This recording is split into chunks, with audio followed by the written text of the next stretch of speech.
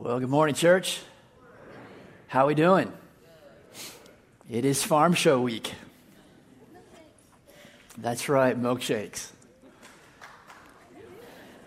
Somebody always claps when we mention milkshakes. So speaking of milkshakes, at the end of last week, we actually still had 50 spots where we need people to help us make milkshakes. And we don't make milkshakes simply because we make fantastic milkshakes, and they are fantastic milkshakes. But the reason that we make milkshakes is because that money comes back into our youth ministry as our youth ministry seeks to magnify Jesus, to proclaim Christ into the many, many lives that our youth ministry touches. And so if you can help us out with that need, there's information in your bulletin this morning. You can sign up online, or even better yet, there is a table in our lobby where you can sign up as well. Today we are back into our series on the person and the work and the power and the presence of the Holy Spirit in our lives and in our church. And I didn't say this last week, but let me say it now, that realize that this topic is big. It is really too big for us to, even in the handful of weeks that we have here, we cannot say everything that we could say about the Holy Spirit. And so if you want to go deeper, if you want more, I want to point a resource out to you. It is probably one of the most readable, one of the best that I've been able to find, absolutely aligned to the truth, but it's Francis Chan's book called Forgotten God. Actually, a resource that our teaching pastors are using as well. So to get us up to speed from where we were last week, let me circle back and then connect that to where we are going this morning.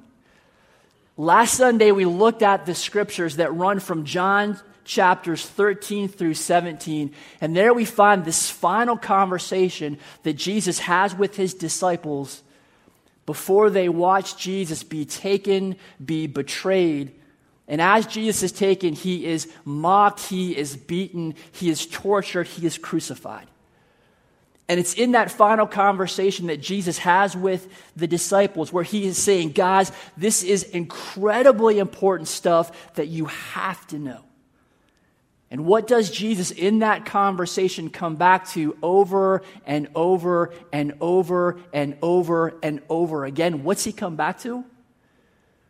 It is the centrality and the criticality of the Holy Spirit, who the Holy Spirit is, what the Holy Spirit does, the criticality and centrality that the Holy Spirit has to play in the lives of those following Jesus.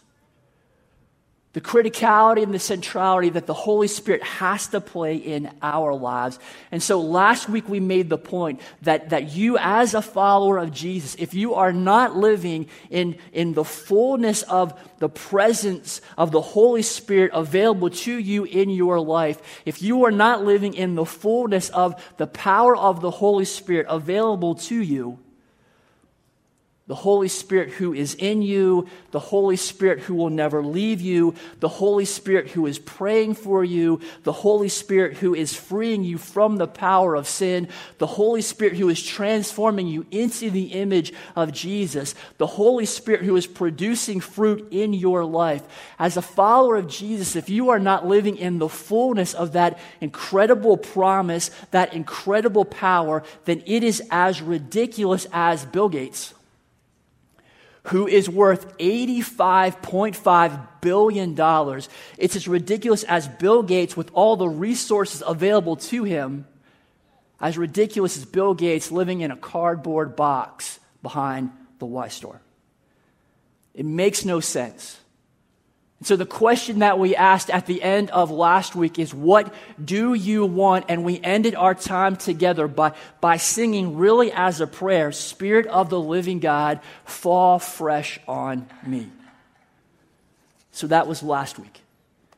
And where we're going to go next week is we'll get more detail on exactly who the Spirit is, what the Spirit does, and we'll see things like the Spirit enables, and the Spirit empowers, and the Spirit reveals, and the Spirit gives good gifts, and the Spirit produces fruit.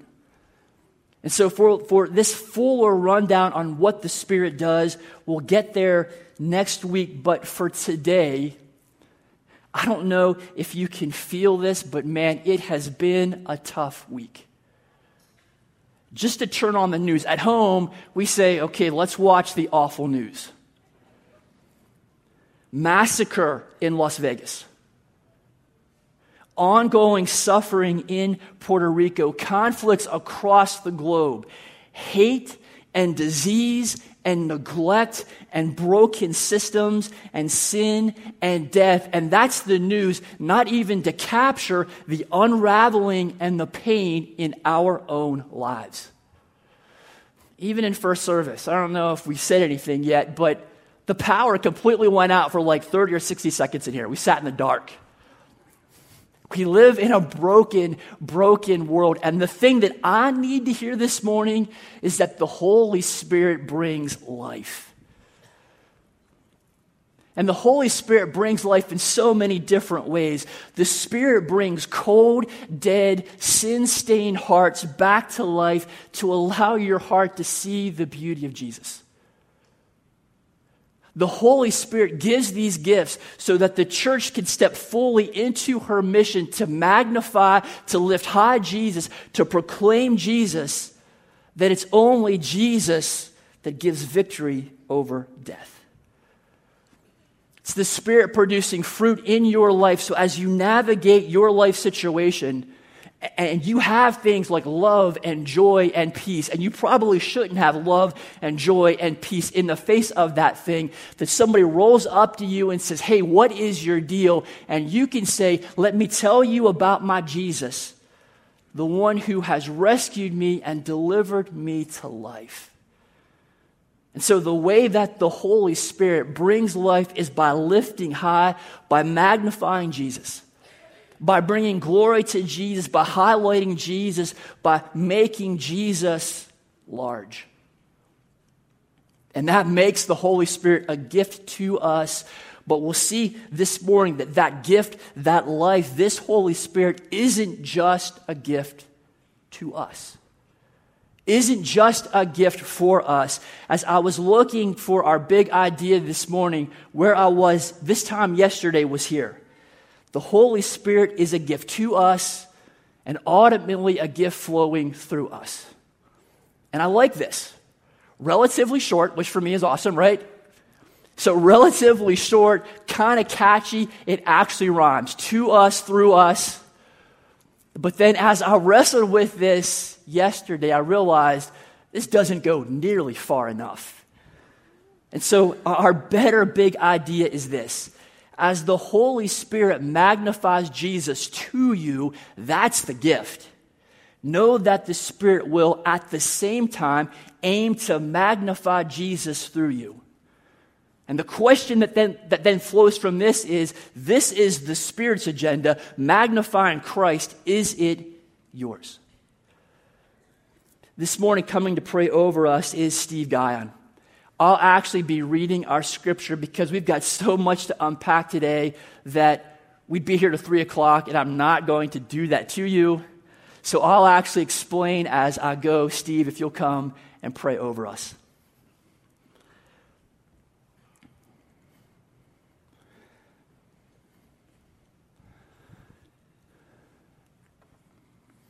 Let us pray. Let us pray.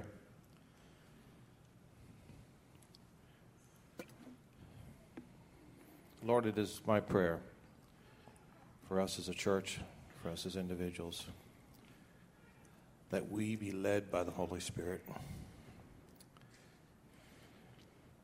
I believe your word clearly says it in the surrender of ourselves to you, the giving up of the control of our lives, the allowance of our very beings, our very spirit, to give it to you, to give it all to you. takes away that fear that we have of not being able to control everything and do everything on our own. I pray that we as a church and each of us individually is not afraid to let go and listen to the Holy Spirit. For we know that the Holy Spirit will only lead us one way, and that's our Lord and Savior Jesus to the way of the cross, just as he led Jesus to the cross. I pray for us as a church and as individuals that the Holy Spirit will mold us into that person that you want us to be. And we certainly know that many times that process strips us of our selfishness, and this can be painful. But in so doing, your glory shines forth and your light shines forth in each of us. So I pray as we come together today that through Brian's word and through our own personal walk with our Lord and Savior, that there would be that surrender and that joy to run to you in all that we do. In Jesus' name we pray. Amen. Amen. Thank you, Steve. This morning we're going to start in Luke chapter 24, verse 44. The crucified Jesus does not stay dead. 3 days later, after being murdered, he starts to appear to his followers, and they're not sure what's going on. And so the resurrected Jesus begins to explain. Pick up the story in verse 44 of Luke 24. Then he, Jesus, said, "When I was with you before, I told you that everything written about me in the law of Moses and the prophets and in the Psalms must be fulfilled." The law of Moses, the prophets, the Psalms, really the entire Old Testament, everything that occurs after Genesis 3 is this whisper, he is coming, the rescuer is coming. Verse 45, then he opened their minds to understand the scriptures, and he said, yes, it was written long ago that the Messiah would suffer and die and rise from dead on the third day. Bam. Right there's the message. It's the gospel. How God has loved you through Jesus, through Christ's suffering and death and resurrection. Verse 47, it was also written that this message would be proclaimed in the authority of his name to all the nations beginning in Jerusalem. Right, so there's the mission, proclaiming to all how God has loved us through Christ. There is forgiveness of sins for all who repent, right? Forgiveness from sins, the gospel, again, the message. You are witnesses to all these things. So we have the message, we have the mission, but how are these disciples going to pull this off? What is their power source? Verse 49, and now I will send the Holy Spirit just as my Father promised. But stay here in the city until the Holy Spirit comes and fills you with power from heaven. Acts chapter 1, starting in verse 4. Once when he was eating with them, he commanded them, do not leave Jerusalem until the Father sends you the gift he promised. As I told you before, John baptized with water, but in a few days you will be baptized with the Holy Spirit. Right? There's the power source, this promise, this gift. So when the apostles were with Jesus, they kept asking him, Lord, has the time come for you to free Israel and restore our kingdom? He replied, the Father alone has the authority to set those dates and times, and they are not for you to know. But you will receive power when the Holy Spirit comes upon you, again with the power source. And you will be my witnesses, again with the mission, telling people about me. That's the message everywhere. In Jerusalem, throughout Judea, in Samaria, and to the ends of the earth. And so as the Holy Spirit falls upon these disciples in Acts chapter 2, people come running, and the question that they're asking is, what can this mean? And so it's Peter who steps up to answer the question, and his answer is absolutely the gospel. Jesus died for your sins that you might have life, and we'll jump into Acts chapter 2 to see fully what Peter says. Acts chapter 2, verse 32, God raised Jesus from the dead. There's the message. We are all witnesses of this. As witnesses, they've got a mission. Now he's exalted to the place of highest honor in heaven at God's right hand. Again, the message. And the Father, as he had promised, gave him the Holy Spirit to pour out upon us, just as you see and hear today. Right? Again, with the power source. So let everyone in Israel know for certain that God has made this Jesus, whom you crucified, to be Lord and Messiah. Again, the message. Peter's words pierced their hearts, and they said to him and to the other apostles, "Brothers, what should we do?"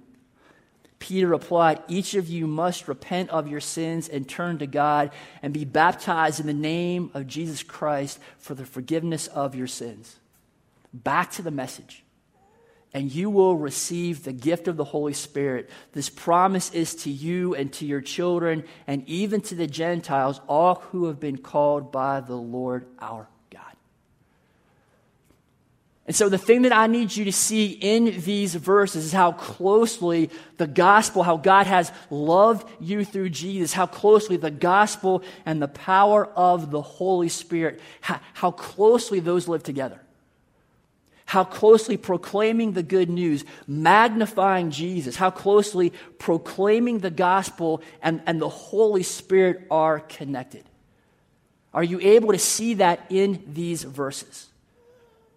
And so this morning, if you are here and you want Holy Spirit power in your life, it's through these verses that we just looked at that we know that the Holy Spirit gives power as the gospel is proclaimed, gives power as Jesus is lifted high, is glorified, gives power as Jesus is magnified. Which brings us back to our big idea and our question. As the Holy Spirit magnifies Jesus to you, know that the Spirit will aim to magnify Jesus through you. And then our question, this is the Spirit's agenda, is it yours? If you want Holy Spirit power in your life, this is the first question that you have to answer. Is it your agenda to magnify Jesus, to follow Jesus, to allow Jesus to loom large in your life? To be magnified in every aspect of your life? And so the follow-on questions that I would ask you, the follow-on questions that I ask myself is, how is Jesus being magnified through you at home? How is Jesus being magnified through you in your family? How is Jesus being magnified through you at your job? How is Jesus being magnified through you at your school? How is Jesus being magnified through you in your neighborhood? If you tell me, Brian, I'm not sure that Jesus is being magnified through me in my, and you fill in the blank. I've been struggling. My track record at best is spotty. And know that I am with you in this because I struggle too. But what you need to be reminded of, what I need to remind myself of, is exactly what we talked about last week. It is the Holy Spirit who is your advocate. It is the Holy Spirit who is the helper, who provides active assistance to you. The Holy Spirit is the one who is at work in your life, transforming you to be more and more like Jesus. And so for that transforming work to happen, will you come back to these questions and say, the thing that I really want is I want Jesus to be magnified through me at home. I want Jesus to be magnified through me in my family, at my job, at my school, in my neighborhood. Because if you will sign on for this, wanting Christ to be magnified, to be glorified through your life, that's when life gets exciting. For these disciples that we just read about in the book of Luke, in the book of Acts, allowing Jesus to be magnified through them, it puts them in front of crowds. It puts them in front of the hurting and the broken. It puts them in front of authorities. It puts them in different countries. It puts them in danger. It puts them in prison. We see all of this playing out in the book of Acts. This absolute desire to magnify Jesus in every part of their lives, to follow Jesus. It leaves these disciples absolutely sprinting to keep up with where God is leading them next as they seek to allow Jesus to loom large in everything that they do, in every aspect of who they are. And that they don't immediately see where God is leading them. Right? This is the story that we have in Acts chapter 16. Paul and Silas are trying to figure out the Spirit's leading, where they're supposed to go next to share the gospel, and the Spirit leads them through a pretty powerful experience. Why does the Spirit lead them through a pretty powerful experience? Because Paul and Silas are wanting Jesus to be glorified through them. Let me give you an example from our church. Our MBIC leadership board, at our best, we are doing exactly this, trying to keep up with where God is leading next, trying to discern what God is calling us to, discerning what else that we can do, how best we can magnify Jesus as we seek to proclaim and live out the good news of Christ through who we are as a church and through what we do as a church. As our church's ministry kick into high gear for this fall, our weeknight youth programming back into full swing. Our children's ministry is about to kick into overdrive on Wednesday, October 18th for our midweek programming. And I don't know if you have an idea of how vibrant our children's ministry is, but it is growing. On Wednesday nights, last year, we started the year with about 90 kindergarten through fourth graders. And we ended the year with about 120 K through fourth graders. When our Wednesday nights come back here in about 2 Wednesdays, every single room in our dedicated children's ministry area will be utilized and spilling outside that dedicated area just to have space for those kids. On Sunday mornings, our second and third and fourth grades have outgrown their classrooms, so they are now in multi-use space that we have to set up and tear down each and every Sunday. Our kindergarten and first grade classes are close behind. They are filling their current rooms. They tell me that if all of our babies were to show up on a Sunday morning, we'd have 36 babies in our nursery area and have to figure out where to put them.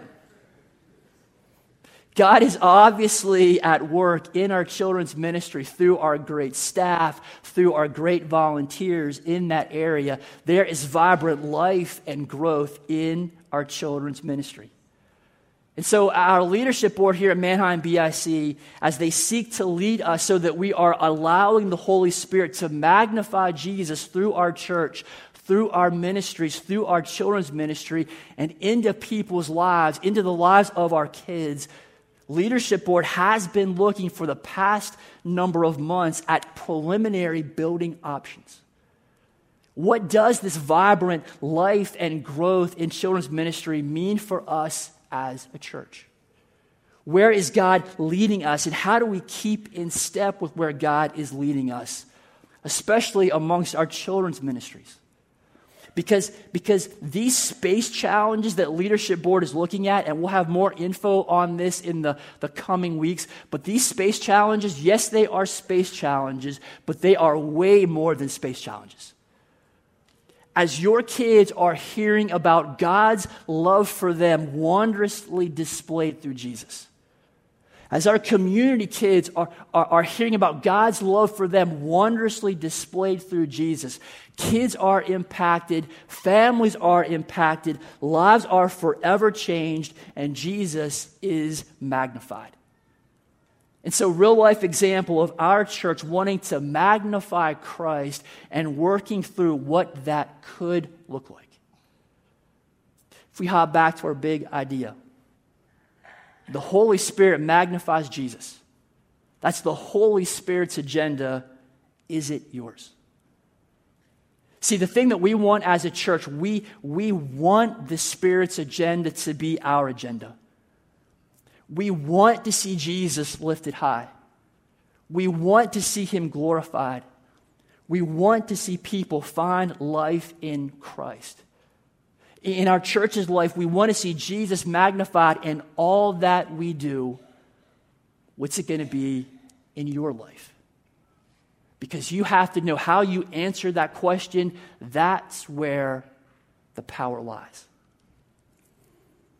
See, I'm convinced that it's only as we see the beauty of what Christ has done for us, that's when more and more we will want to, in gratitude, we will want to lift him up.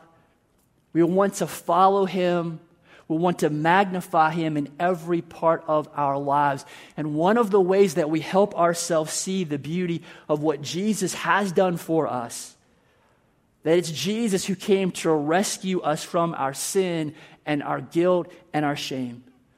That it's through Jesus that God gives the followers of Christ victory over sin and death. One of the ways that we remember everything that Christ has done for us is through the elements of communion. It's in 1 Corinthians chapter 11, verses 23 through 25, that the Apostle Paul writes this.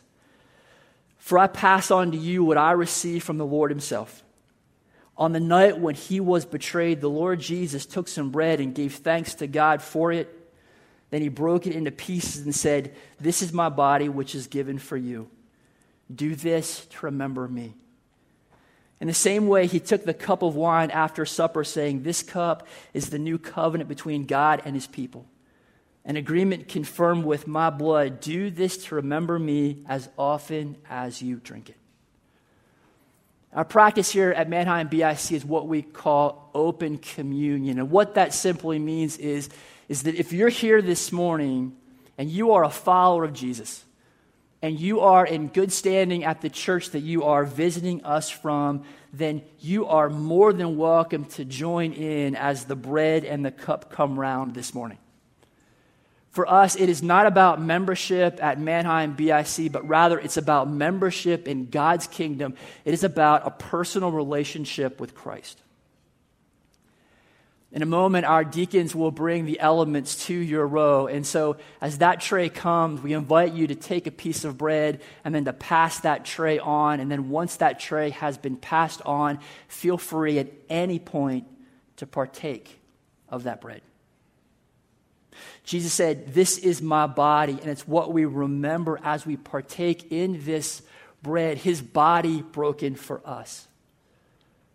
As these verses go on, we are instructed to examine our hearts, which simply means that we take a look inside of ourselves and we search out any unconfessed sin that might be there, and then we plead the blood of Jesus over that sin, knowing that his blood covers that sin. So let me pray for the bread. Let's pray.